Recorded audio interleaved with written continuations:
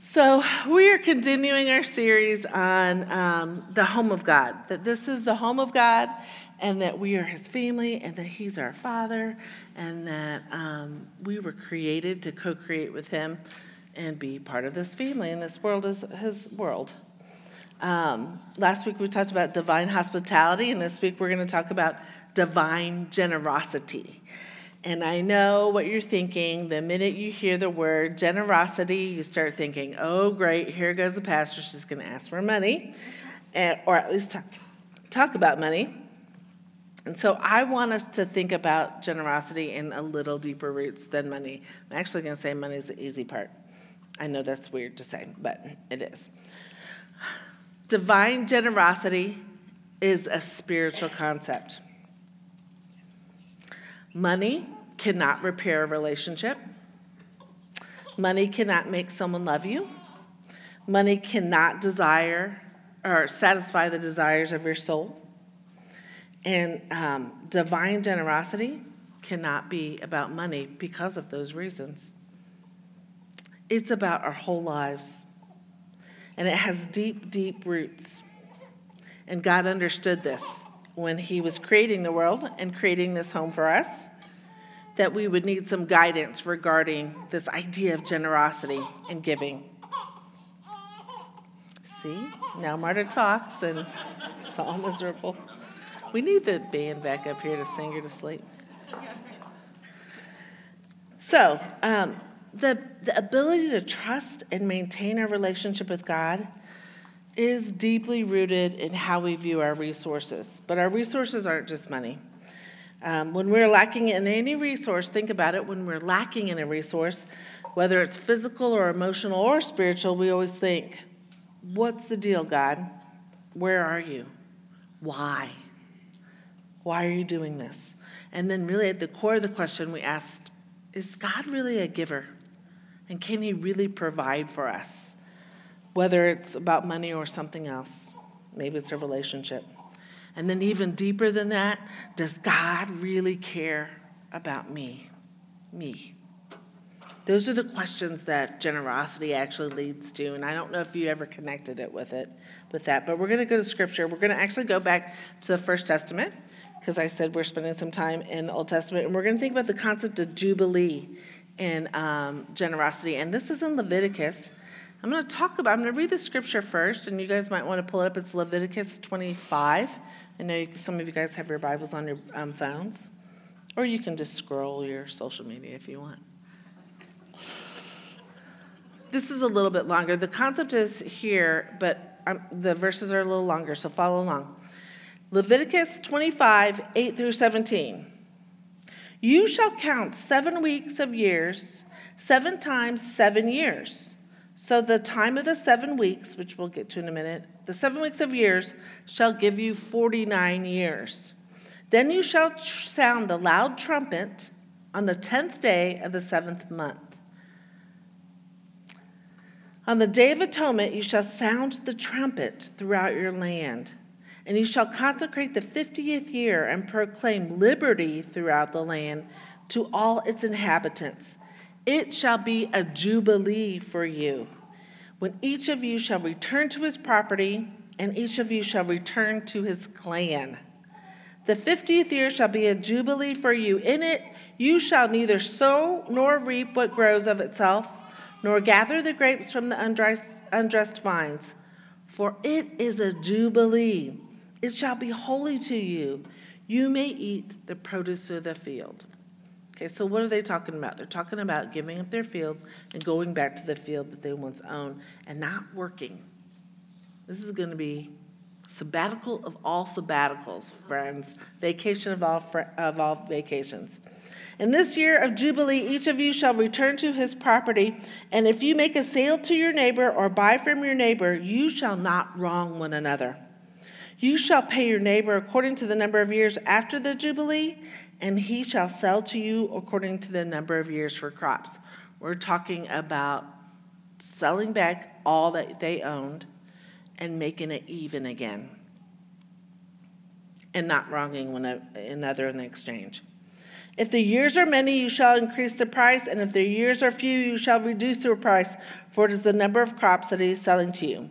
You shall not wrong one another, but you shall fear your God, for I am the Lord your God.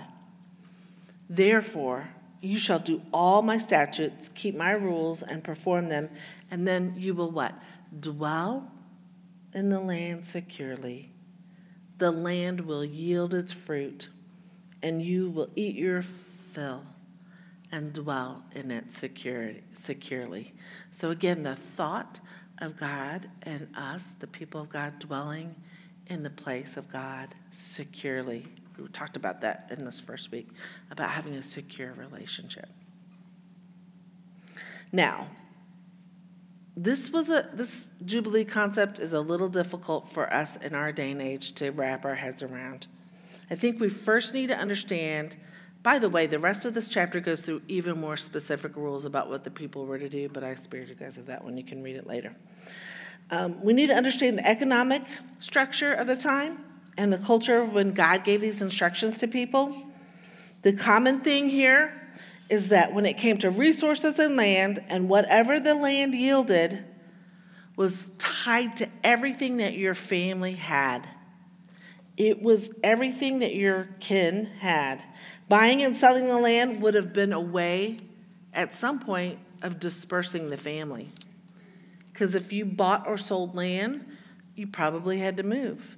And if part of you moved, then you were moving further away than the central core family. Different way to think of it than just economic. In a lot of ways, it's when our children leave. The land was their primary and only resource of how to survive and live. It was economical for them, but it was also sociological. It was familial. It was emotional. And now it's spiritual once God mentions it, because God says, don't do this, or at least sell it back. Reset. Go back to the land that you once owned. But all their eggs at this time were probably in one basket, so to speak. And when they started dispersing, God wanted it all to kind of gather it back up again. That's the idea of Jubilee. Okay? It's important to note the 7 times 7, because the early people of God, the Israelites, would recognize that number not because it's a super magic number, but because it refers to the seventh day of when God created the world, which was, what did God do on the seventh day? He rested, right? He relaxed. He released. He let it go. He worked for 6 days and then let it go. So Jubilee is based on that same kind of pattern, right? They didn't have the written word like we had. They had oral tradition, and they would have these patterns that they retold to folks. So Jubilee was instructions given to God by his people, and his intention, remember his original intention was to dwell with us and to commune with us and to co-create the home with us. But what do? We tend to disperse, wander, stray, and we often do that through buying and selling. They did that in the early times to buy and sell their land, also to make more money and to get ahead. This is the gist. Okay, so this is what it would be like now. I'm 53, almost 54. In my 50th year, or sometime in my lifetime, this probably would happen once. Let's think about how it would happen. Everybody would have to reset their economic structure and go back to the land that their forefathers owned. What would that be like for you? Well, my children I'm not sure where they would go. Would they go to Ireland? Would they go to Japan? Because we have ancestors in both countries, right? This is nearly impossible for us. This is not a possibility for us to do today. And it was probably impossible for them. In fact, there's really no evidence that they practiced Jubilee. But all the scholars that I read said that there was no evidence that they practiced the Day of Atonement either. And we know that atonement is a huge concept for us to learn about when it comes to Jesus. So, Jubilee is not practical. It's not really possible today. I'm not sure it was possible then, but it certainly wasn't practical. And so God was giving them instructions to do something that was really, really impractical. So why?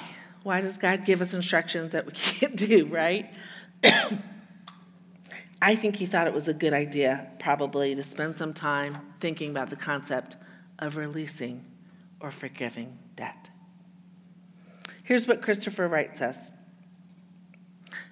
I should be on the screen. Theologically, the Jubilee was based upon several central affirmations of Israel's faith, and the importance of these should not be overlooked when assessing its relevance to Christian ethics and mission. The experience of forgiveness and the fact that Jubilee was proclaimed on the Day of Atonement, to know yourself forgiven by God was to issue immediately in practical remission of the debt and bondage of others. Some of the parables of Jesus spring to mind, and the inbuilt hope of the literal Jubilee, blended with the eschatological hope of God's final restoration of humanity and nature to its original purpose. That we would dwell with God originally, that was his original intent, that he would make a way for us even when we wander and stray, and that the final intent that we would be in somewhat like a Garden of Eden with God. This is really, really good news, and gets even better. God is restoring all things to himself right here, right now. And we get to participate. We get to participate in this kind of typology that God gives us, this forgiveness of debt. We can help usher in this final vision of what God would have for us all together in kind of a reset and a restoration. The ideal of release of debt is the exact typology of Jesus on the cross, told right in Leviticus. Divine generosity has its roots in Jubilee, is accumulated on the cross, and we extend it to the world today. So I'm not a sociologist. I don't know how this can happen. I'm really not I'm not an economist, and I'm not a politician, but I am a follower of Jesus. And because I follow him, this incredible act that my debts have been forgiven and I have been released, not just now, but certainly now, but for eternity, I can say, I have enough. I have enough. I'm able to recognize God's grace and the power of the Holy Spirit, and that whatever happens to me, whatever lack that I have, whatever happens with my job or your job, whatever happens with my house or my body, maybe I'll be sick, or with my relationships, whatever I want, whatever I desire, although not bad, all these concerns are his. I can let it go. Jubilee. Jubilee is about the release of this worry and debt that we have and we carry with us. It's the release of expectations and disappointments and anger and anxiety and all the things that keep us from co-creating with God and dwelling in that seventh day kind of relaxed Chiefs game, hanging out type of thing. That's what God's vision is. Maybe not the Chiefs game, but in our house it looks like that. He sets the tone for us like a good father. He models it for us. He shows us how to let it go. Divine generosity is a lot like divine hospitality. It's reciprocal and it multiplies. As we see how much God has provided for us, like a dad, not just with physical resources, but emotional and spiritual ones, then our response should be to show this kind of generosity not only to our brothers and sisters in Christ, although certainly that's expected and not always done, but also to those who have never, ever experienced this kind of divine generosity.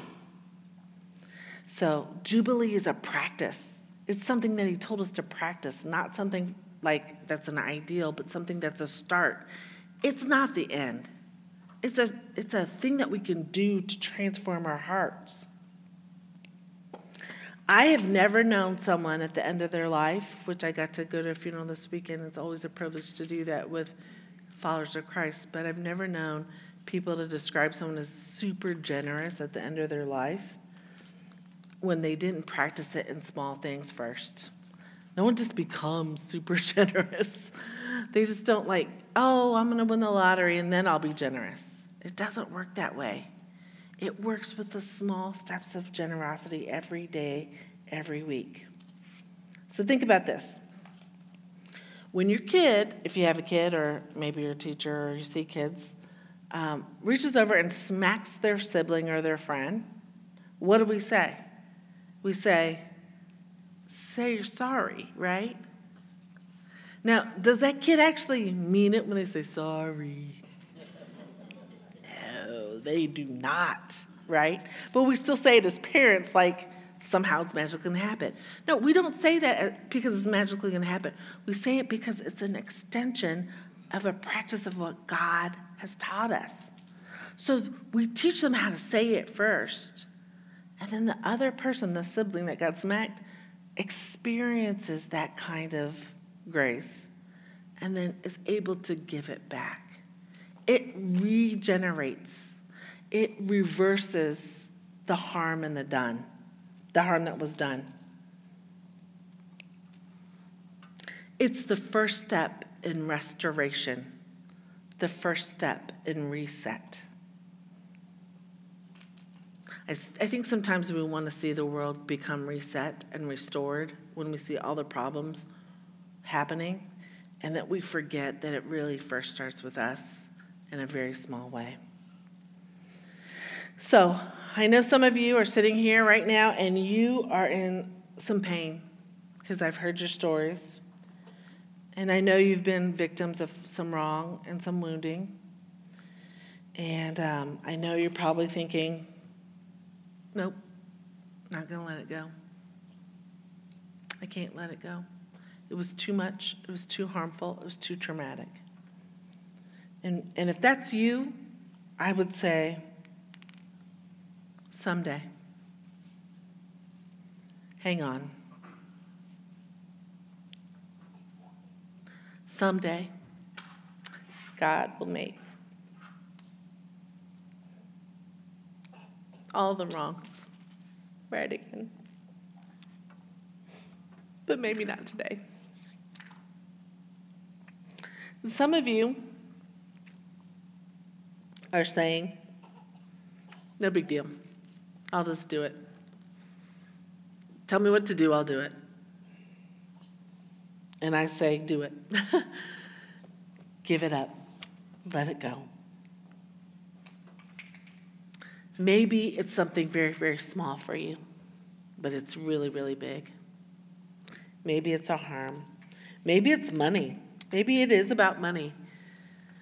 In a little while, you're going to hear some opportunities for you to give. Maybe you just need to get on your app and give.